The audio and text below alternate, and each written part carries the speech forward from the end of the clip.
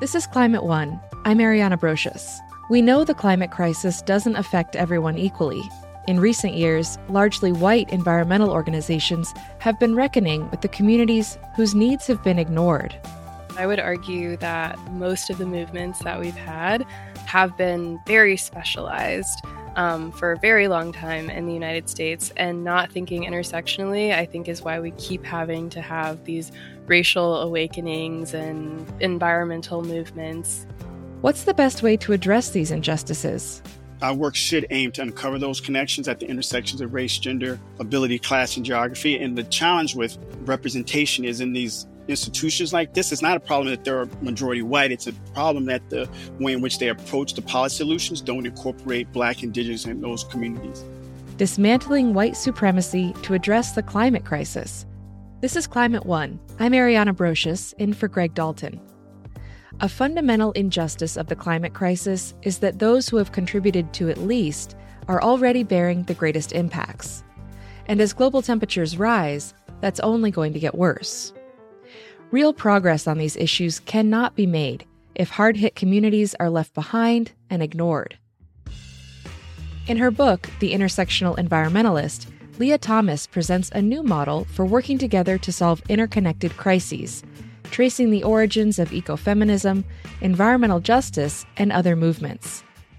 Her approach centers the voices and experiences of Black, Indigenous, and people of color. She walked Climate One host Greg Dalton through the tenets of intersectionality. So basically, humans are really dynamic people. So we have different aspects of us, whether that's our religion and spirituality, race, gender, our age, where we're born, on and on and on. And all of those things contribute to who we are, how we identify ourselves, and how other people around us identify us. So intersectionality is looking at all those different components that might contribute to a person or a philosophy or a system. Sure. Yeah. I think we have sometimes a single action bias. We think that A causes B and it's linear and direct causality. And what I hear you saying is, there's many factors and systems of oppression, and especially for marginalized groups. Help us understand why movements like second wave feminism, which sought to improve the collective rights and status of all women, could still be exclusionary.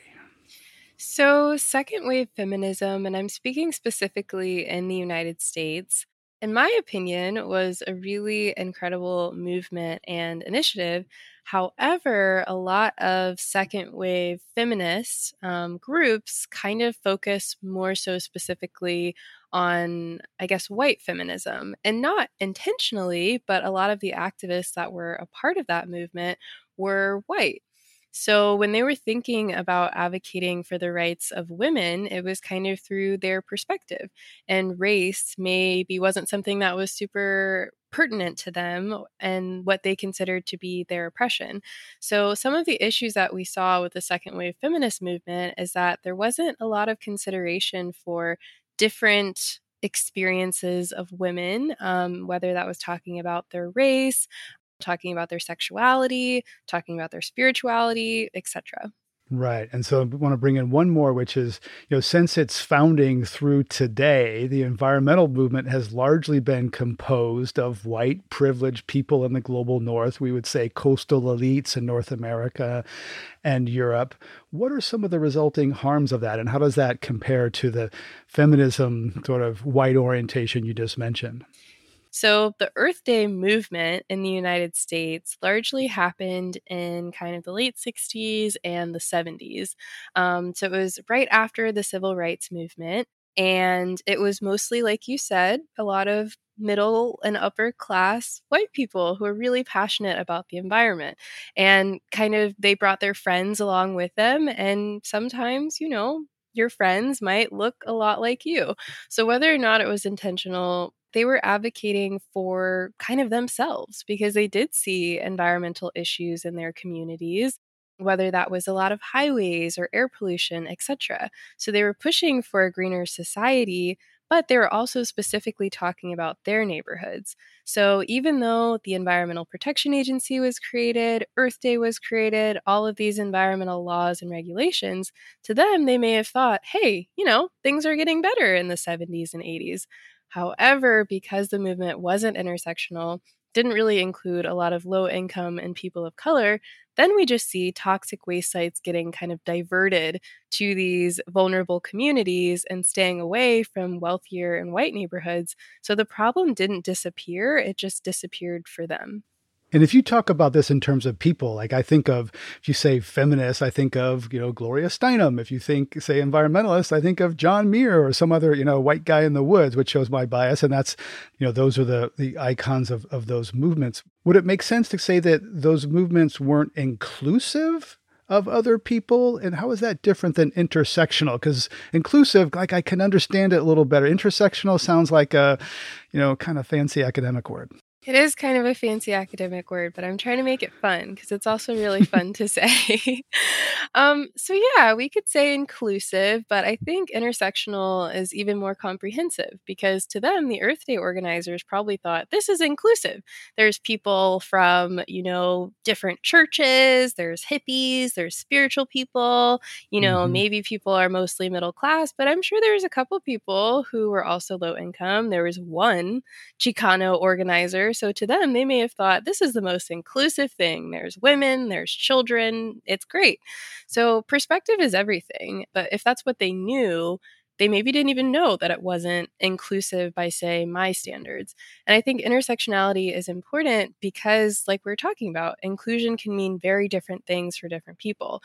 And with intersectionality, you can make sure you're not missing anyone. Because for something to be truly inclusive, you should also look at different things that I sometimes don't even think about, like race and income, ability and disability, things like gender, and on and on and on. When I hear intersectional, I think of people I've interviewed who've educated me that take fossil energy, put in clean energy, job done. That keeps the existing structures in place. And that's where some people are, right? That's where kind of the traditional white environmental movement was. And I've learned from people like, oh no, capitalism, patriarchy, they kind of come from these extractive capitalism and patriarchy are intertwined. You cannot solve one without the other inclusively. And that's where it gets complicated because some people say, whoa, that's, more than I signed up for. Or that sounds too ambitious. The climate will fry while we're trying to solve all those deep things.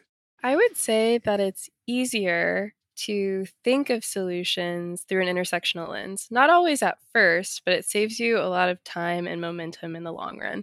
So, for example, if you were thinking about, say, there's endangered salmon in Montana and, the waterway is polluted. And if you were only thinking through the lens of let's protect the ecosystem and the salmon, then, okay, maybe you would address the salmon issue if you had, a couple solutions. But then what you're missing is, okay, are there indigenous communities that depend on this waterway for their livelihoods? What is the timeline for fixing it? If you're not considering those people, then maybe you could say this project restoration could take, 2 years. But if you're considering the health and safety of indigenous people, then you might address it faster and make sure that they're okay. And then to take it one step further, okay, are there fishermen or farmers that also depend on this waterway? How is this negatively impacting them? What about their jobs and their livelihoods? By considering the people as well as the salmon and the water and the environment, you can make sure you don't have to, years later, then put all this funding in ideating of how can we make sure the farmers and fishermen are okay? How can we solve the water issue that indigenous communities are facing? So you can have more comprehensive solutions. They'll never be perfect, but you can prevent a lot of kind of cleanup years later. Sure. Think of holistically and systemically in ecosystems. There are, unfortunately, we know innumerable past and current examples of environmental injustice, of placing burden of pollution, energy production, and contamination disproportionately on communities of color. And the environmental justice movement began in the 1990s with some white people, mainly people of color and people of faith. As the environmental justice movement has grown and evolved, what have been some of its successes in the last 30 years or so? So I would say one success, I don't know if I would call this a success, but it's just the awareness of it. So, for example, when you're talking about the placement of toxic waste facilities and things like that, someone might be able to say, oh my God, it's so unintentional. But there's been so many studies that look at redlining and things like that when there was housing discrimination, which, placed Black communities in specific areas, and seeing that, okay, the toxic waste sites are in formerly redlined neighborhoods, which are still primarily Black and brown neighborhoods.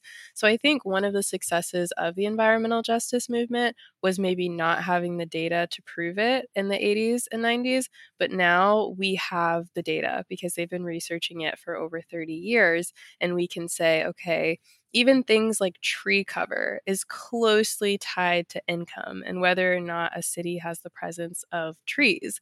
And then you can look at various factors like race and income and how those things play with each other and where certain environmental hazards are placed. So I would say that's one of the biggest successes, having the data to back it up.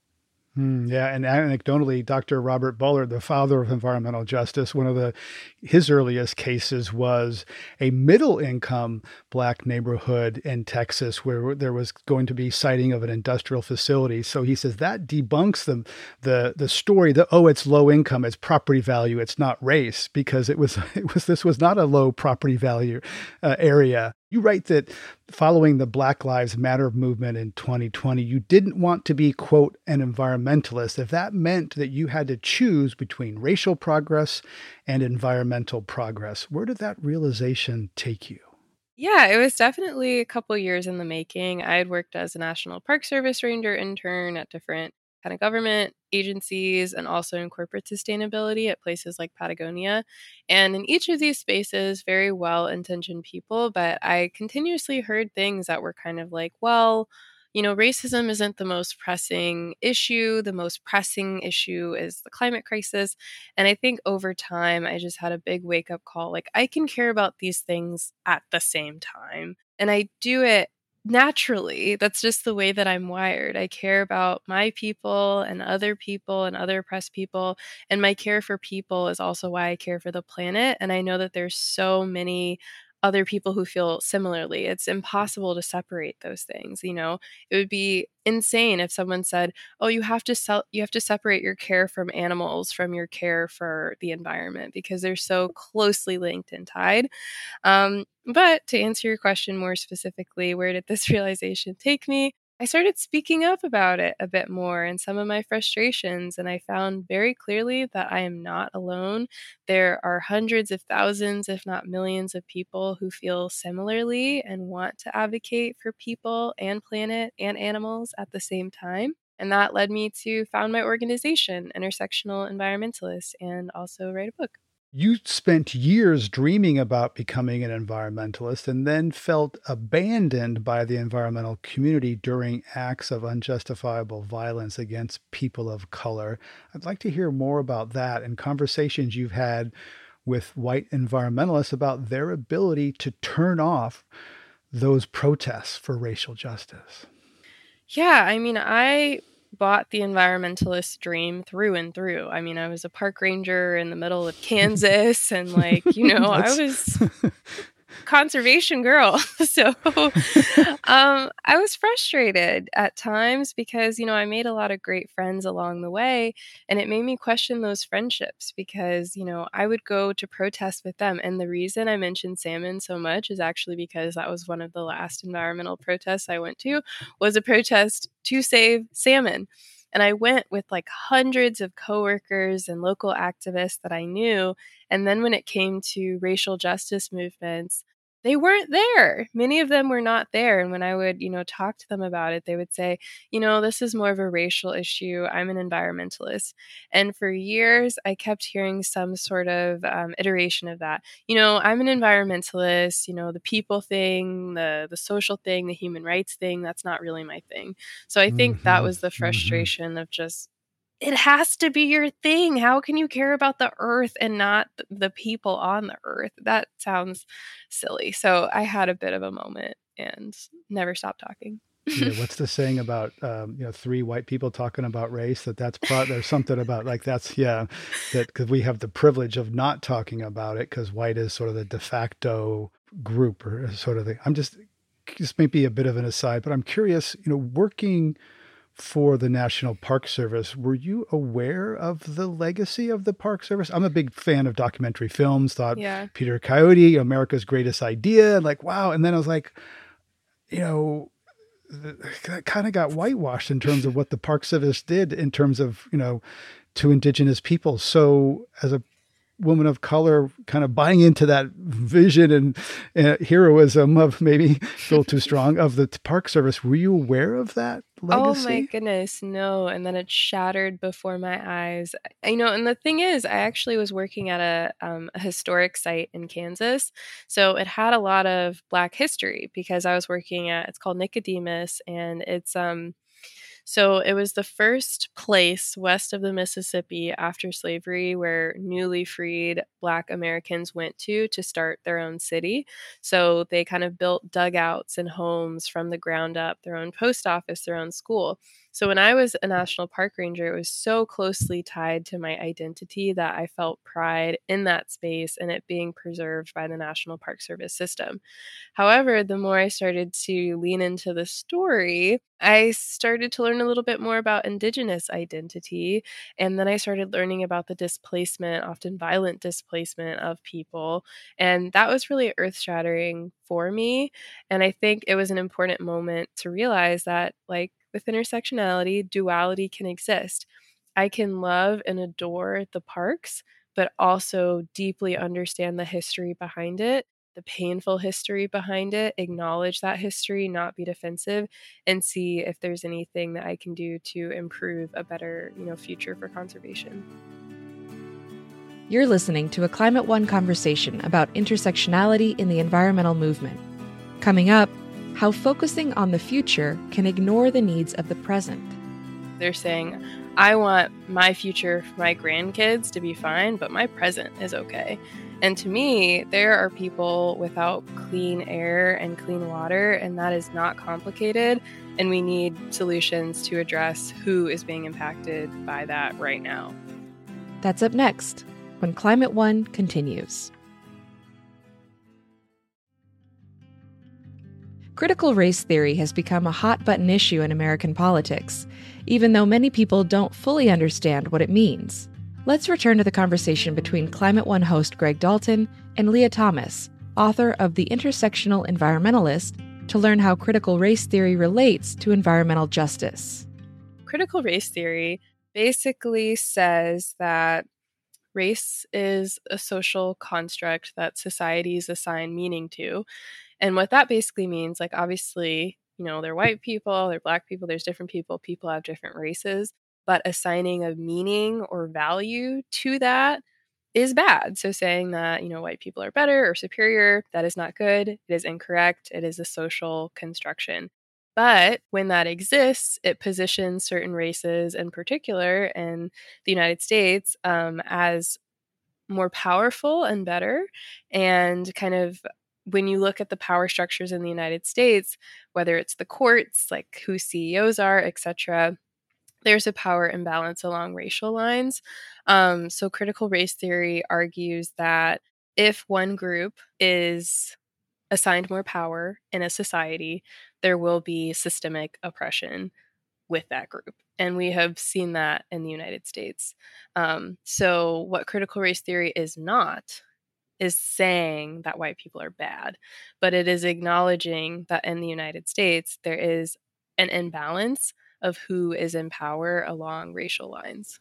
Right. A lot of people associate America history has built on systemic oppression. Therefore I'm bad, or the story that I've been taught, and the story I've told myself is flawed or wrong. And that's a hard thing for people to accept. How do you position your work in relation to other movements like the Land Back work around reclaiming land, language, and more stolen from Indigenous people? I would say that these things coexist. And I think intersectional environmentalism is more of a lens to think about environmental issues. And the goal is maybe environmental justice, land back, those sorts of things, etc. So I would say thinking about environmentalism through a lens of diversity and inclusion will naturally kind of pivot you to understanding and learning about movements like land back, learning about the history of the environmental justice movement. Because when you're thinking about the protection of both people and planet and the most vulnerable people, then it'll naturally kind of guide you to those sorts of other movements. Right. And what does restorative environmental justice look like to you? And what would be an example of that?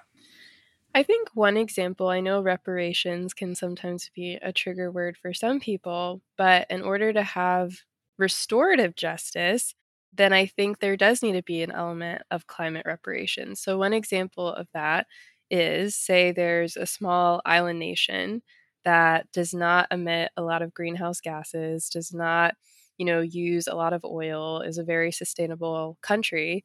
However, because of the climate crisis, they are no longer going to have a country to inhabit because of countries like the United States.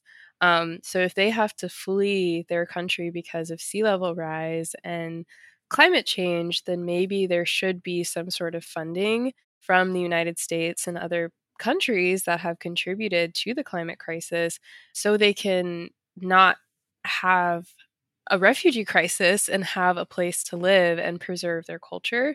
So I would say that's an example of restorative environmental justice, making sure people who have felt the impacts have a brighter future. In an initiative called Justice 40, President Biden has pledged to deliver to disadvantaged communities at least 40% of the overall benefits from federal investments in climate and clean energy. How would you rate Justice 40 so far? The Biden administration has decided not to consider race to be one of the things that they're acknowledging as the reason why different communities are disadvantaged by environmental injustice. I think the reason for that is that the civil rights laws sort of like, the sort of unintended consequence, right? The civil rights laws that for good reason were argued for and put in place to take race out. But now if you want to put race into direct resources, ironically, the civil rights laws could make that illegal. No, that's so true. And it's so complicated. And I think that's why we're running into intersectional environmentalism. And I think they're doing what they can in an imperfect system. So if that's strategic to get funding and resources to the communities that need it most, then I'm all for it. I was really excited. Even when this new administration came in, their communications department reached out to my little tiny organization, Intersectional Environmentalists, and they said, hey, we know that you all are communicating with people who need to hear this information that maybe don't listen to the White House. So is there a way that we can collaborate and share more information about environmental injustice together? And I thought that was so cool. Little old me in Santa Barbara. So, and I love that they have one of the first environmental justice councils, which is intergenerational. I think maybe there's some concerns because people keep leaving and coming in and out, but nothing's ever perfect the first time. So as I hear you talking about intersectional, it certainly connects with my kind of holistic thinking and spiritual orientation about it's all connected. And yet I also hear that we have climate emergency and urgency, and it's sometimes narrowing things and focusing and breaking things into pieces is the way that our legislative and political process can work. It's how much we can handle and, specialization, so I'm asking you, if to be integrated and intersectional in this way and looking at all these interconnected things, does that lead to virtuous but slower progress and action? And do you see the utility of like, okay, yes, we got to prioritize. We can't change all these things at once, patriarchy and capitalism, and that's where kind of like, the like, we'll get to your people of color issue later. We got to save the climate first. And so your thoughts on the speed and practicality of this approach? I would say, where did specialized thinking get us in 2022? Because I would argue that most of the movements that we've had have been very specialized. for a very long time in the United States. And not thinking intersectionally, I think, is why we keep having to have these racial awakenings and environmental movements over and over again. Because to me, I think specialization is important and people should use their specific skills and ways that they're only good at for the movements that they care about. I think my argument is more so that people should acknowledge the intersections and be aware of them, because when they're aware of them, they can create better solutions, even with the things that they're specializing in. So if someone is incredible when it comes to economic reform, I think they should also consider how the climate crisis might factor into all of that. I don't see the limitation of thinking that way, and I don't have examples yet of, on a really broad scale in the United States, people saying, okay, let's do away with specialization. Well, I mean, the Green New Deal was a big sort of like jobs and security and everything, and it got a lot of pushback, and even from some very liberal people, Barney Frank, saying, "Hey, America can only handle so much change at once." And yes, these things might be connected, but the legislative process, if you're talking about legislation, I think it's a little different than talking about social movements. And as you point out, even the civil rights movement was, men, right? They weren't, it was Dr. King and John Lewis and mostly men. Yeah, Rosa Parks, but it was mostly men, right? Yeah. So what I hear from a lot of white kind of well-to-do environmentalists is this sentiment of, it's too complicated. I just want to focus on, reducing greenhouse gas emissions. Mm-hmm. But they don't realize the privilege that's kind of wrapped into that, because they're saying, I want my future for my grandkids to be fine, but my present is okay. And to me, there are people without clean air and clean water, and that is not complicated. And we need solutions to address who is being impacted by that right now. So I would say thinking about who's being impacted the most and creating solutions and legislation that will address that as soon as possible is not virtuous thinking. But I get where people are coming from. But I think what I hear when people say that is that I'm okay in the present.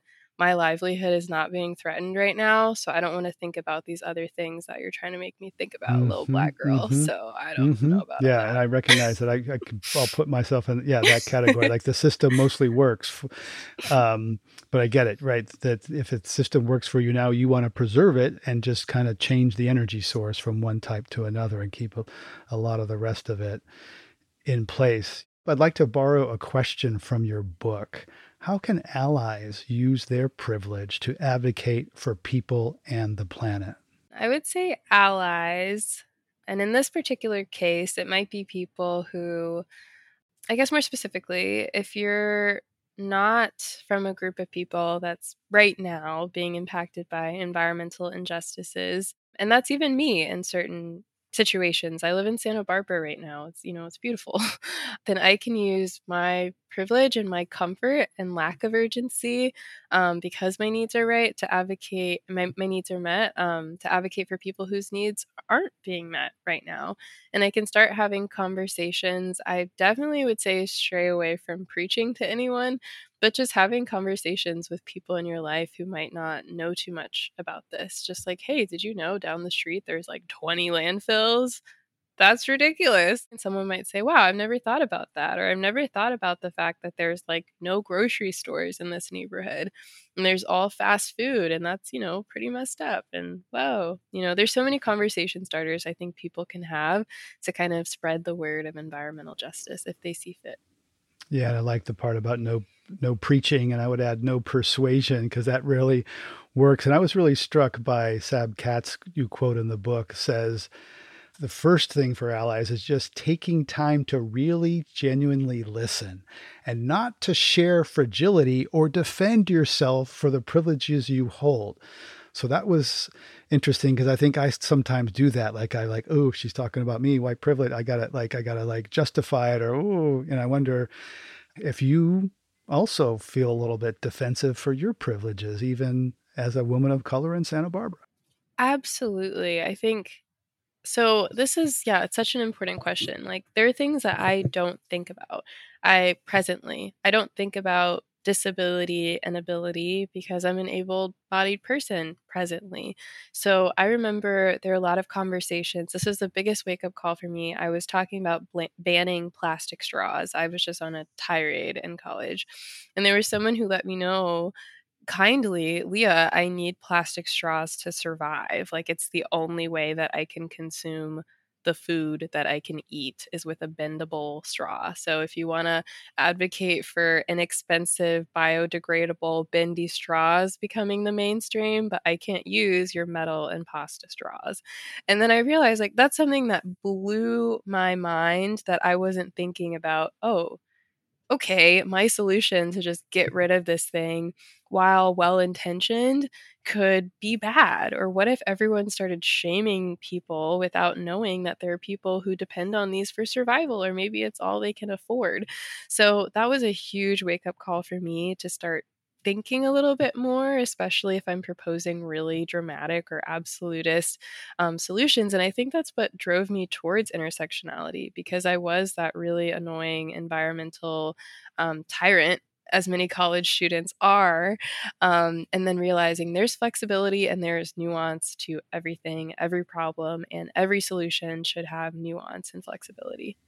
Leah Thomas is founder of Intersectional Environmentalists and author of The Intersectional Environmentalist: How to Dismantle Systems of Oppression to Protect People and Planet. Leah, thanks so much for coming on Climate One and talking about this. I really appreciate it. Thank you. This is great. You're listening to a conversation about intersectional environmentalism. This is Climate One. Coming up, how can large, historically white-led organizations change their approach to environmental and climate justice? Coming to terms internally and externally with the history of the environmental movement and trying to ensure that moving forward, we really employ an intersectional analysis about how we view the environment. That's up next when Climate One continues.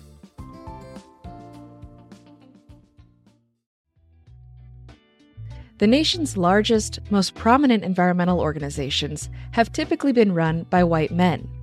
Because of this, the needs of marginalized communities have often not been put at the forefront of the group's efforts. As director of organizational transformation at the Sierra Club, Hop Hopkins is one of the people working to change that. I asked what led him to that organization after years of working in the racial justice and environmental justice movements.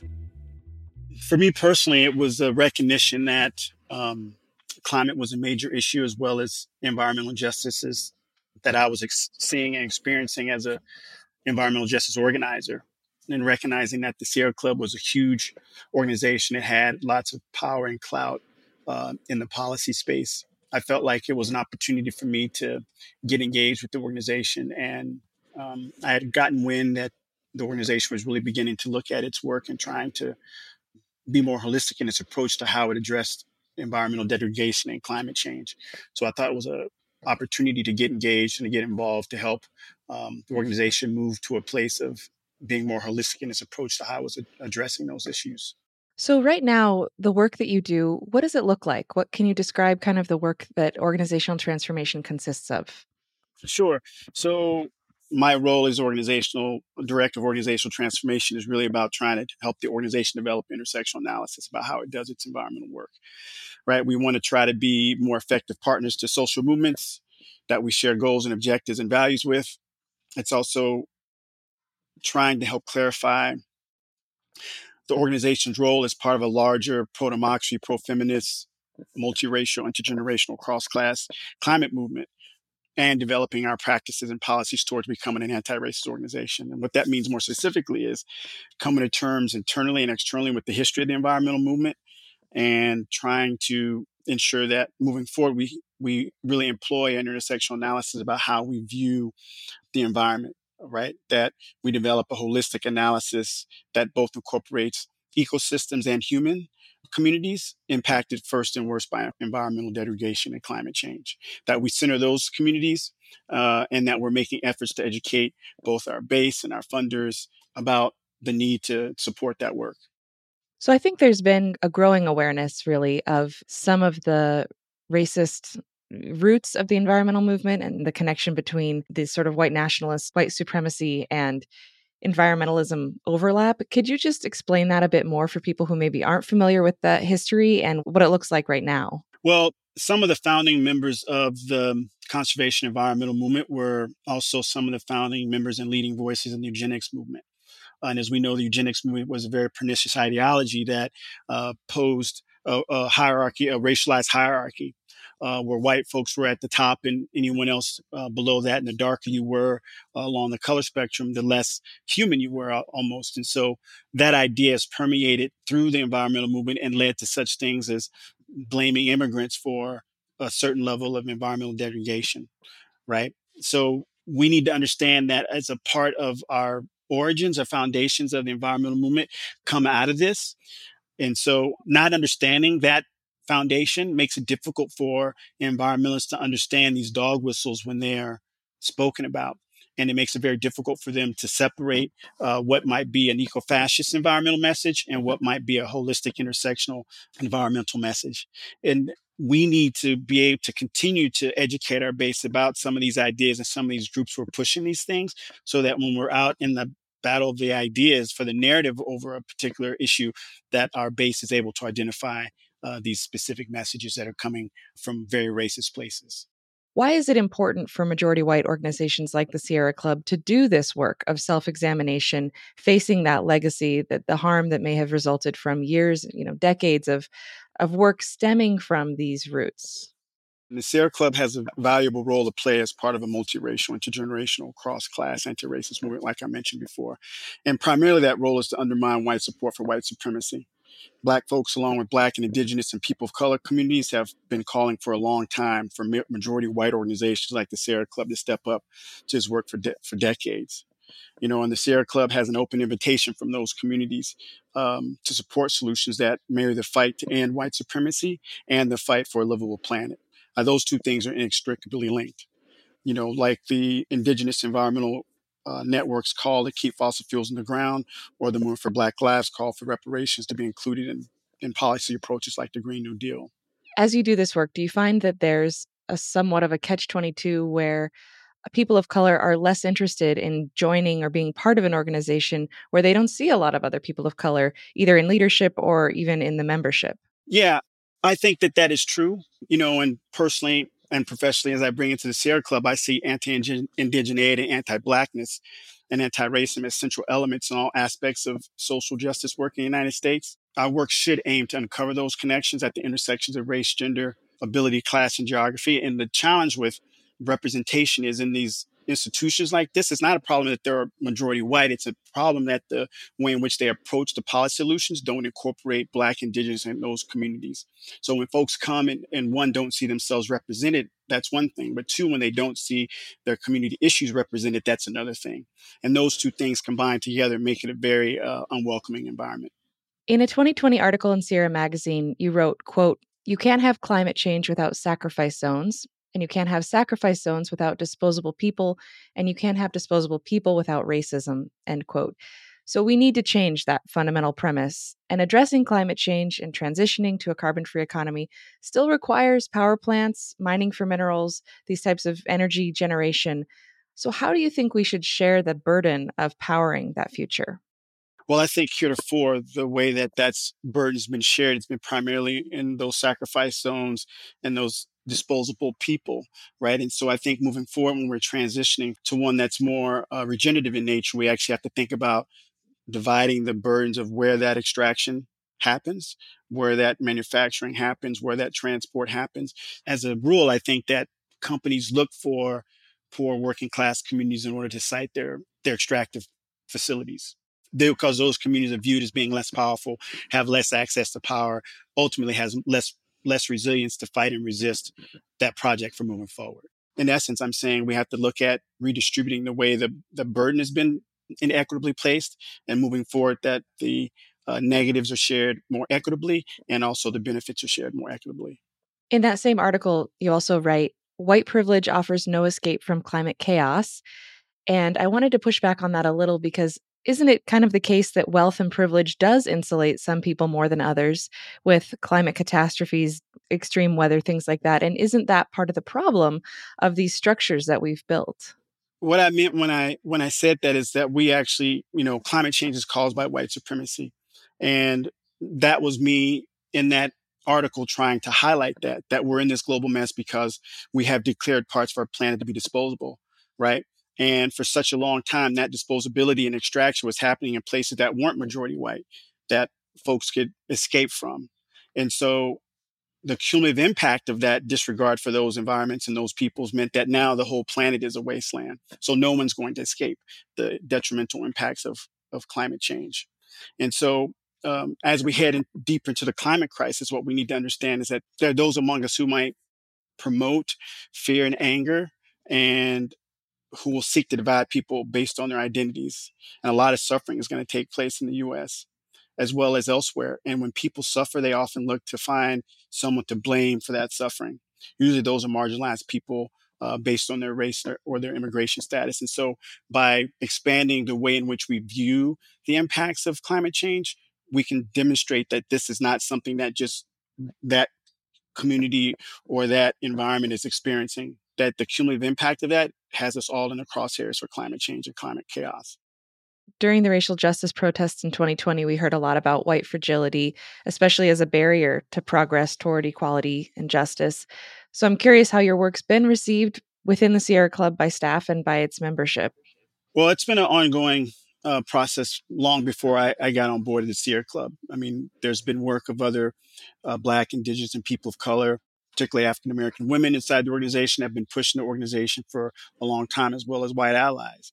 And we've tried to come to the work from a position of compassion and empathy for the difficult and challenging work it is to take on an anti-racist approach to how we do our work. It's very different than how the organization's taken on its work in the past. And with change, any kind of change, comes difficulties. And we've tried to manage that change as best we've could. And along the way, we've made some strides and we've made some errors, and we'll continue to experiment and continue to do that work. So we often talk about policies or actions in pragmatic terms, that things can't be too radical, particularly when we're talking about legislation, for example, or they won't get anywhere. So what compromises should and shouldn't be made when crafting intersectional climate policy? Well, I'm not certain I'm understanding your question about compromise. I think that one of the things I think about is coming to it with a grounded assessment of actually what we need in the moment, paired with what's actually politically realistic, and then thinking about what are some of the false solutions that we're looking at, and really trying to move. If we think about it in terms of three circles, really trying to move the circle of what we need and what's politically possible closer in alignment with each other, while moving away from false solutions. And when I mean by false solutions, I'm thinking about things that actually take a compartmentalized view versus an intersectional view to how we're going to address a systemic issue. Right. So, there have been policies proposed that are viewed by some as just way too out there, way too moving too fast. If we try to accomplish that, we're not going to get the political support we need, and thus we won't accomplish anything. So are there specific policy examples you can cite that have suffered from this over compartmentalizing? Let me not point to one policy. I think we have to look at it more holistically and think about what has been the detrimental impact of taking a very narrow view to what environmentalism is and what environment is. When you separate people and communities from that analysis, it becomes very difficult to come up with a holistic approach. And what we're saying now moving forward is that we have to also include ecosystems as well as people and communities as part of that assessment. So when we're coming up with policies, we have to make sure that we're addressing it in such a way that no one's left out or left behind in that equation. And even when we do that, there may be critics about it going too far, not going far enough. However, if you do it not in isolation, for example, if the Sierra Club just comes up with a policy on its own, but if it works in coalition with other communities, Black and brown, Indigenous, people of color, working class communities who are first and worst impacted by those things. And at the very outset of those policy discussions, those communities and individuals and groups and movements are involved. We have a much better chance to coming up with a policy that's holistic and intersectional that ameliorates the challenges that we're trying to face. So how does the latest IPCC report drive urgency around climate change and climate action? Well, what I'll just say about urgency in general, I think, is that we need to be thinking about ameliorating again, taking into consideration those who are first and worst impacted. And one thing I want to say about urgency without not addressing your question is that urgency often leads to what we've been talking about, is a less than intersectional approach to how we're going to solve things. And I think that that's how we've gotten into this situation in the first place. And yes, climate is urgent, but we also need to step back and take a look to make sure that all voices in all communities have a say in their policy approach, which we're taking. I think that's critically important. I also think that looking at urgency as a motivator for that, for change, is also challenging. One of the things that I've been aware of and trying to deal with in our work is that the sense of urgency leads to a sense of hopelessness. And that sense of hopelessness leads to a very dystopian view of what the future might hold for folks. And that dystopic view oftentimes leads to scapegoating and really trying to come up with very narrow, short-term solutions that actually have detrimental impacts in the short term for other communities who already are first and worst impacted by it. And that dystopian view also leads to one of the foundational elements of the conservation environmental movement that is not well known, which is some of the eco-fascist elements of it. And what those eco-fascist elements lead to is this kind of dystopic view and blame of Black, Indigenous, people of color communities for the environmental situations that you're in. It's actually an erroneous, racist view. And so I'm very quick to step back away from urgency and as it relates to dystopic views. If we don't do this right now, then we're going to fall off the edge of the planet, because then that view doesn't allow for a much more holistic approach to how we're going to challenge something. Elsewhere in the show, we hear from Leah Thomas of the Intersectional Environmentalist, and she said that after protesting an environmental cause, some of her white environmentalist friends didn't join her at the Black Lives Matter protests and said sort of, that's not my focus. I'm focused over here. That's not really my issue. I was curious if you've experienced something similar in the work you've done. Well, shout out to Leah, first of all. Just say what's up to her and appreciate the work that they're doing. No, I've never experienced that. That's encouraging. I'm kidding. Oh, okay. It's a joke. I'm totally joking. Yes, of course. I think most people of color who are in this work have faced that. And I think those folks who would consider themselves allies in this work have faced that as well. And I think that's par for the course in terms of how the compartmentalization of environmental work has happened heretofore.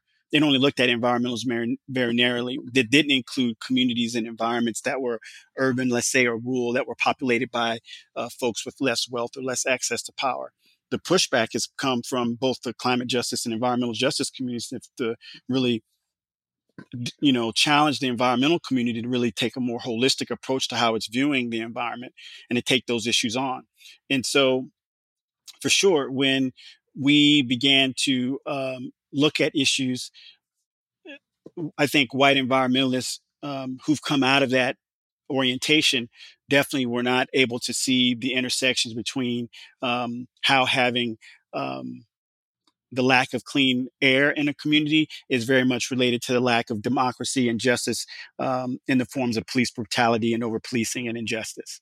And it's been through years of working both internally with our board member, staff, and volunteers, also partnering externally with folks inside the climate justice community who have a more holistic approach to how they do their work, and folks in the racial justice community, that the environmental community as a whole has been able to expand its approach and view of environmentalists to also include racial justice.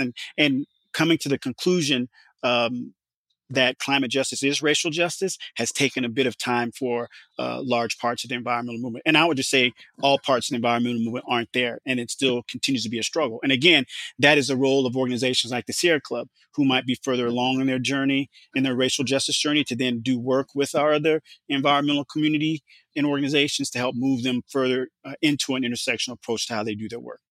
Earlier, you used the phrase solidarity, not charity. And I just find that really powerful. And I wanted to return to it and ask you if you would just sort of break that down again in helping people think through the gravity of what's at stake here and how we can be all working together to address climate disruption and racism and these other structures that we've built and created over generations. Yeah, so I think it's very important. I think as part of developing that intersectional analysis about environmental work, is that previously, I think that mainstream environmental groups came to this work as from a place of charity, that they were going to do something for the benefit of other communities, on behalf of other communities, without really being in the relationship with those communities. And without understanding that actually by addressing this issue was actually helping address issues that might be impacting them. Although we are differently impacted, we are all ultimately impacted if there's an injustice happening. And so coming from a place of solidarity where you understand that my liberation is actually wrapped up in your liberation, that I'm actually not doing anything for you, I'm actually working in concert in relationship with you to solve an issue, gets us to a different place of being able to see exactly and understanding what my skin in the game is. In this particular moment, it might look different than yours, but ultimately me supporting you and your effort to ameliorate an issue that's negatively impacting your community is a way in which of understanding that my humanity is also being negatively impacted if your humanity is being negatively impacted. And in terms of addressing white supremacy and eco-fascism, understanding that this isn't something that white folks should just be doing on behalf of people of color, that it actually creates a truncated human experience for them, because white supremacy and eco-fascism is requiring a certain level of compliance of them that truncates their own humanity, right? And so at stake is not just mine because this negative thing is happening here, but it also is costing you as a person coming from a position of privilege, because you actually have to co-sign that oppression. And that co-signing often comes at censoring or truncating your own sense of self and humanity. Yeah. And in the short term, that seems like it might be a cost worth giving. But again, looking at the cumulative impact of environmental injustice, now the whole planet's at stake, because we, for years and centuries, relegated certain communities and population geographies to a certain level of environmental disposability and sacrifice that folks calculated was acceptable. But again, the cumulative impact of that is now the whole planet's at risk. Hop Hopkins is Director of Organizational Transformation for the Sierra Club. Hop, thank you so much for joining us today on Climate One. It was a pleasure. Appreciate you. On this Climate One, we've been talking about intersectional approaches to environmentalism. Climate One's empowering conversations connect all aspects of the climate emergency. To hear more, subscribe to our podcast on Apple or wherever you get your pods. Talking about climate can be hard, but it's critical to address the climate emergency. Please help us get more people talking about climate by telling your friends about our show, or give us a rating or a review on Apple. It really does help advance the climate conversation. Brad Marshland is our senior producer. Our producers and audio editors are Austin Colon and me, Ariana Brocious. Our team also includes Arnav Gupta, Steve Fox, and Tyler Reed. Our theme music was composed by George Young and arranged by Matt Wilcox. Gloria Duffy is CEO of the Commonwealth Club of California, the nonprofit and nonpartisan forum where our program originates. Our host and executive producer, Greg Dalton, will be back next week. Thanks for listening.